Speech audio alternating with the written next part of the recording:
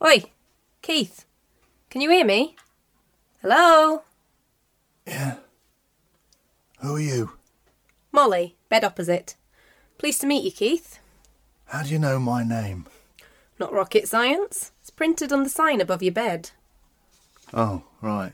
Yeah. Anyway, I don't think I've had the pleasure unless you weren't one of my... Failures? No, Keith. I managed to avoid that fate. So how do you know me? I have your scroll.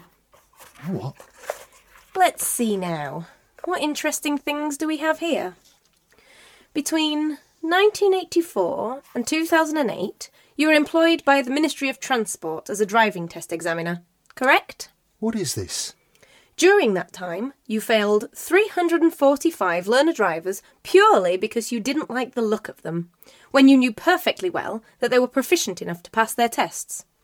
In fact, you acquired such a notorious reputation that they called you Phelan Fisher. Isn't that so? They did. Always good to have a bit of an aura. Put the fear of God into those cocky little 17-year-olds. They needed taking down a peg. They'd have all passed eventually, if they were good enough. Whereas, with a selected few, you did the opposite. How do you mean? August the 8th, 1991. Ring any bells? You're having a laugh.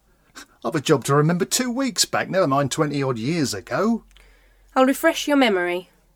On that date, you allowed a certain Mrs. Cynthia Page to pass her test, knowing full well she was incompetent, in return for sexual favours. Oh, yeah. I remember her now. She was a real looker.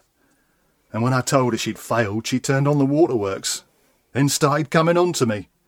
She gives me some sob story about needing to drive down to Bristol for her sister's wedding the next day. Well, I'm only human, so I let her pass. Only a man would say that. It wasn't just me. Most of the examiners were at it. Perks of the job. The pay was crap, risking your life day in, day out.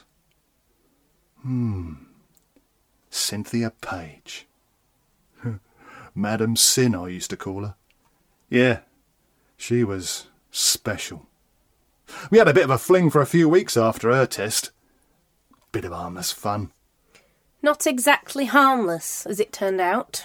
What? Well, apparently, on October 29th, 1991, Mrs. Page caused a fatal accident through careless driving. A family of 2 adults and 3 children were killed. Mrs. Page escaped with minor injuries. What? I didn't know about that. We'd stopped seeing each other by then, but you can't put that down to me. Accidents happen all the time, even to experienced drivers. Don't I know it. Anyway, moving on. Let's see. What else have we got? Been a bit of a naughty boy all round, haven't we, Keith? Excuse me? January was always a tricky time of year for you, wasn't it? Eh? The annual filling in of the income tax return? Oh, right, yeah. As if I weren't the only one trying to stop the chance of the Exchequer taking more than his fair share of my hard-earned cash. Doesn't make it right, Keith. Who are you anyway? Mother Teresa? And then we can go right back to June 19th, 1960, when you stole the sum of 1 shilling and 6pence from your mother's purse so you could buy sweets to impress Barbara Yates, who was also in Class 2 of St Martin's Primary School. I've had enough of this. The sins and misdemeanours of Keith Fisher, born 1954. Who are you? A fellow traveller. Look, can we cut the riddles? I'm not in the mood. Fair enough. What's the last thing you remember before waking up here? Well, I'm not sure, really. It's all a bit of a blur. I've been having these blackouts for a while. The missus kept telling me to get myself checked out of the docks, but I kept putting it off. Yeah, I know, but if there was a problem, it could mean I'd have to give up my licence, and then I wouldn't be able to give driving lessons. Doesn't look like you will be now anyway. Not for a while, at least. If ever. Yes, and I'll get some earache from the wife about that. Told you so. Won't be the half of it. Funny the way things turn out. It was a bright sunny morning. I dropped Jean off at work and was on my way to pick up my first pupil. I'm driving along, listening to Ken Bruce on the radio. I must have fainted at the wheel. Then the next thing I know, I'm lying in A&E with all these medics crowded round me. What's your story? I'd just done this awesome mountain bike ride. Red Run it was. Lovely weather. Perfect conditions. I'm pedalling along the road back to where I'd left the car, and suddenly this pillock coming the other way swerves across the road right into me. I go sailing over his roof and smack down onto the black stuff. Then it's blues and twos, intensive care, and now I'm here. Oh, where's here? Limbo. Limbo? I thought that was a sort of dance under a pole. Betwixt the stirrup and the ground. You what? It's something one of my old teachers at school used to say. Mr. Grasby. I used to think he was a bit cracked, but he was nice, really. Anyway, I looked it up. You've totally lost me. Stirrup and the ground. It's an old epitaph. This bloke fell off his horse and broke his neck, and on his gravestone was carved, betwixt the stirrup and the ground, mercy I asked, mercy I found. You're a strange one and no mistake. I've been called a lot worse than that. Let's have another look at your charge sheet. Does your wife know? Know what? That you fancied yourself as the local stud muffin. Oh, what a choice turn of phrase you do have. If the Dutch cap fits. All right. Look, I admit it, I used to chase skirt a bit in my younger days, but that's all in the past now. Anyway, times have changed. You can't even look at a female learner driver the wrong way now, and you're up on a charge of sexual harassment. I should bloody well think so and all. Fully paid up women's liber, are we? Showing your age with that one, sunshine. We are feminists nowadays. Or even post-feminists. Well, what's the difference? If you're a post, you're allowed to wear makeup and dungarees are optional. Honest? Give me strength. No, Keith. Post-feminists are just women living in the 21st century who expect the same rights as men. Oh, and not to be leered at by knuckle-dragging morons whose brains are permanently in their pants. Oh, come off it. You're not telling me that a woman doesn't mind a bit of flattery and attention? You don't half remind me of my dad. Oh, yeah? Good-looking too, was he? Hilarious. Thought he was God's gift and all. No wonder my mum kicked him out. Lucky for you, your wife chose to turn a blind eye. My Jean would never do that. Kick me out. Why not? She just wouldn't. We're solid. Always have been. Funny. That's just what my dad thought. He couldn't understand it when my mum gave him his marching orders. He thought being man of the house gave him the right to treat everyone in it like his personal slave. I can hear Mum's voice now. I was earwigging on the landing. Who's got more to lose? What did she mean? Well, if they split up, who stood to lose more?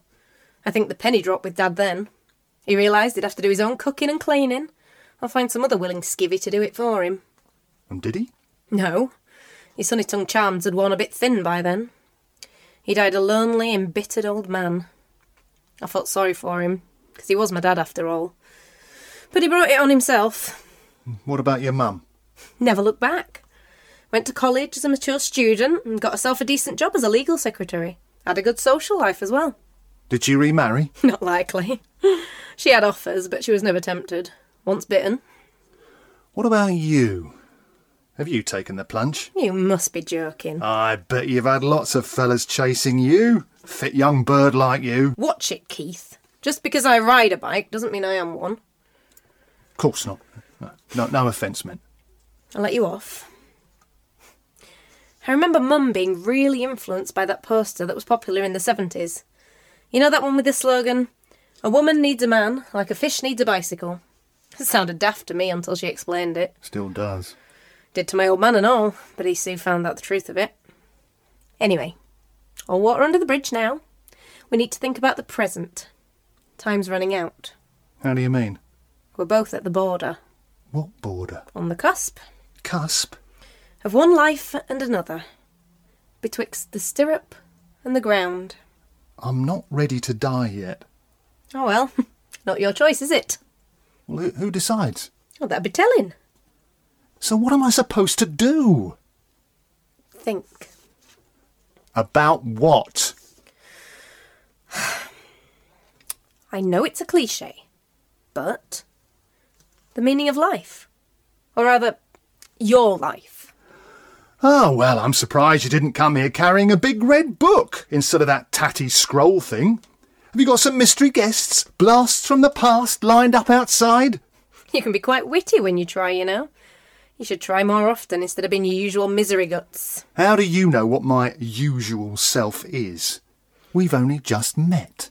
All the evidence is here in your scroll. So is that all it comes down to? Some words printed on a piece of paper? Does that sum me up? Ashes to ashes, dust to dust. That's what we all come down to in the end. Oh, you're a real Miss Sunshine, aren't you? Just doing my job. Job? What job? I have to get you, well, encourage you, to look back over your past life, see where you went wrong and say you're sorry. Then you find out what your penance is. So you're like my confessor? Not really. I can't absolve you of your sins. I don't have the power. Or the right.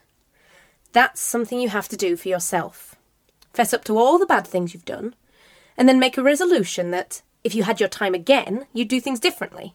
Or on the off chance that you're spared, make the most of your extra time and be a better person. Yes, I do want more time. I've still things I want to do, places to see.